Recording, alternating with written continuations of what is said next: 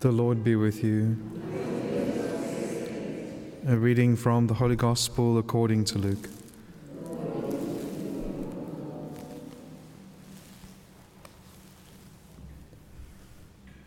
After Jesus had cast out a demon, some of the people said, "He casts out demons by Beelzebul, the prince of demons," while others, to test him, sought from him a sign from heaven. But he, knowing their thoughts, said to them, "Every kingdom divided against itself is laid waste, and house falls upon house. And if Satan also is divided against himself, how will his kingdom stand? For you say that I cast out demons by Beelzebul, and if I cast out demons by Beelzebul, by whom do your sons cast them out? Therefore they shall be your judges. But if it is by the finger of God that I cast out demons, then the kingdom of God has come down upon you. When a strong man fully armed guards his own palace, its goods are at peace.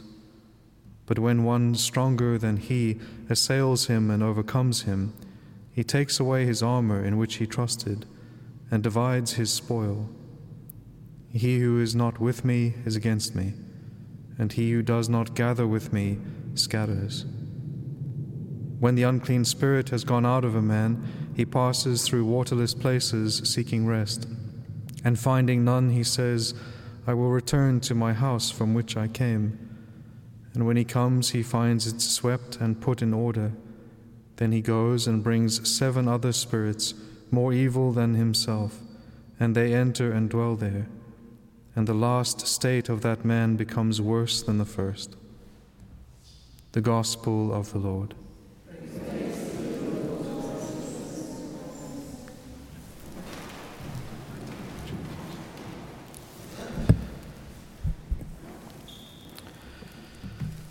There's a lot of details in today's Gospel, and it's a very complicated Gospel, and so it's hard to attempt to kind of get to all of the points in which the Lord is making today.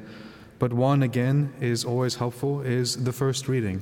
And so to look at the context of the first reading and see what is happening then, what can we bring from that first reading into the Gospel. And so the prophet Joel, it's interesting, right? He is addressing a divided kingdom.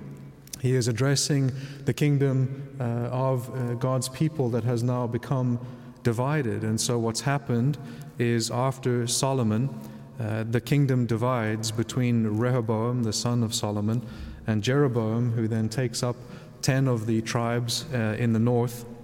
And you have this division in the kingdom of God. And so the prophet Joel is addressing, and there is some debate as to whether or not he's addressing the north or the south, but I think that debate is somewhat, I just think it can either be the north or the south. And so, because both have fallen into particular types of error. And so the reason for the division in the kingdom is because there is a rejection of the authority that God establishes through the kings that he wills, right? So through the house of David, the Lord makes a covenant with David, and so he establishes David's kingdom and David's dynasty forever. And so it'll be from David's line that the Christ will come, the Messiah will come, and he will establish his kingdom for eternity. And what happens is that because of corruption, so there is corruption in Solomon himself, he ends up at the end of his life becoming somewhat a tyrant, and so there is a rejection of his authority. And what happens is then all the tribes in the north, they reject that authority, that dynasty, and that kingship which the Lord himself has willed for his people. And they do it because they think they are justified in walking away from what they see as corruption and sinfulness. But what happens is when they break from that legitimate authority and they go into the north, almost immediately they fall into apostasy. So they end up establishing, Jeroboam, he ends up establishing 2 golden calves for the people to worship. That's interesting, right? So even their worship becomes divided. And so these 2 golden calves are set up in different cities. The people end up worshiping those golden calves.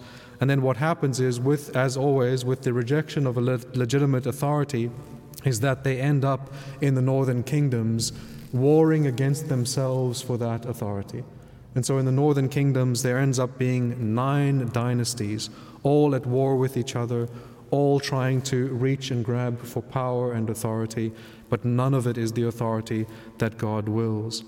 And yet in the south, they are also, even though they have the temple, they also fall into laxity. They fall into a neglect of right worship. They don't go into full apostasy, but they do neglect somewhat the temple and right worship and the Word of God at different points.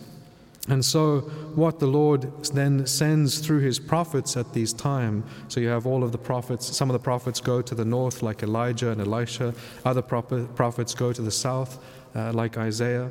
And the Lord is sending all of these prophets to call His people back to right worship, to unity, and to be under the rule and the governance that the Lord desires for His people, which is the lineage and the dynasty of David. And so it is to this divided kingdom that the prophet is speaking, and he is speaking about a coming judgment. He says there is a judgment for this type of activity when something divides, right? The Lord wants unity. And at the end of the book of the prophet Joel, you can see that that unity is under right worship in Jerusalem. That's what the Lord wants, and it's Mount Zion. And so at the end of the book, in chapter 3 of Joel, he speaks about the coming when the Lord will dwell on Zion and water will flow from the temple. And so you have this establishment, this prefigurement of Christ Himself, the King, who will come and establish His rule, but also through that lineage of David. And so just taking that then, those ideas into the gospel, this idea of correcting a divided kingdom, a kingdom that cannot stand if it is divided. And so this accusation then that comes against the Lord once He casts out a demon, a ridiculous accusation. He casts out demons by the power of the devil. That's what they accuse Him of. And the Lord says, as they know themselves, no kingdom divided can stand. It will be laid waste. And they know that from their own experience. Because after the kingdom had divided, then what happened is the kingdoms in the north went in, they were conquered, and they were dispersed and scattered throughout all of the lands. But also the kingdom in the south was then taken into exile. And so the kingdom was, and it fell in a certain sense, until it was brought back by the prophets and under Zerubbabel back down to Jerusalem. And so the Lord, what happens is He returns to them to address them, because He knows that they are accusing Him of working by the power of the devil, but also they still want to test Him. So their hearts are hard. They want signs from heaven, as if casting out a demon was not a big enough sign. So what happens is that they reject all of the signs and the miracles that the Lord works, and they always make other excuses as to how He is able to do these things. And so it shows in their hearts that their hearts are not open to even receive any sign that came from heaven. But He gives them another sign, which is that He reads their hearts. He knows their thoughts, something only God can do. And so He, knowing their thoughts, says to them, every kingdom divided against itself is laid waste, and house falls upon house. And so a kingdom will not seek to divide itself, or it is laid waste. But the kingdom of Satan always wars against the kingdom of God, and the way in which he wars against the kingdom of God is by causing division within the house of God. That is the work of Satan as he attempts in God's house to cause division, because that is the way he knows it can lead to collapse if there is that type of division. And so what they don't seem to recognize is that the Lord Himself obviously works by the power of the Holy Spirit, but they are the ones who work by the spirit of Antichrist, everything that is against Christ. They accuse Him of casting out demons with the power of demons, and yet they seek to cast Christ out by the power of evil, right? So they are being animated by this spirit of division. And this is a problem, right throughout the history of the church. Every time there is division, it always causes further division. You can look at the Protestant rejection of papal legitimate authority within the church, and after that break, there wasn't a unified Protestant church. There is a continuing splintering under that break, as there is always this vying for authority. when it is not given by God. And then even in our own time, there are false divisions that can enter into the church, things that are not real divisions.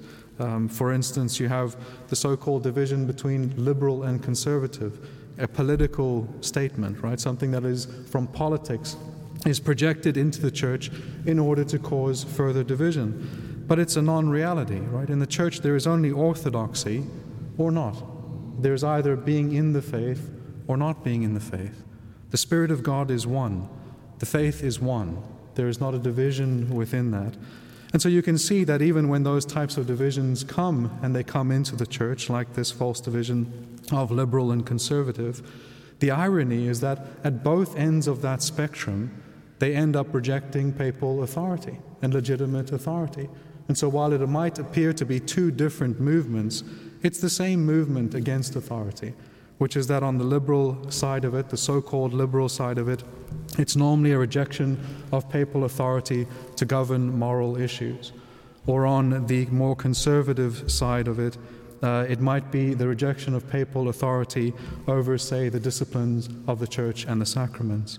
But either way, it is a rejection of the authority that God wills. And so that type of division is a false division, and it doesn't exist within the house of God and should not enter in through the temptations of Satan. And so the Lord refutes them. He shows that what their arguments are ridiculous, but he also warns them as well, which is that what the right purpose of the house is for, the temple, which we are temples of the Holy Spirit. And so that when we are released from sin by the grace of God, we have to make sure that within us we keep that right worship, that we foster that grace, that we increase within us what should be the activities of the temple and the worship of God. Because it is not enough to simply be liberated from evil. We must be filled with the Spirit of God, so that we are not this empty house that other spirits that can then just simply come back and take possession of. And so the Lord is calling us to be and to work under the inspirations of His Holy Spirit, a Spirit which unites and does not divide, a Spirit which causes right worship and love of God, a Spirit of unity, a Spirit that is the animation within us of the living out of our faith and the love of God. And we must keep that Holy Spirit within us always, never losing that Spirit by sin, but always fostering grace within us and seeking to grow in holiness so that we can become a dwelling of the Lord, that we can live in His unity, and that we can participate in the activities and the love of His kingdom. Amen.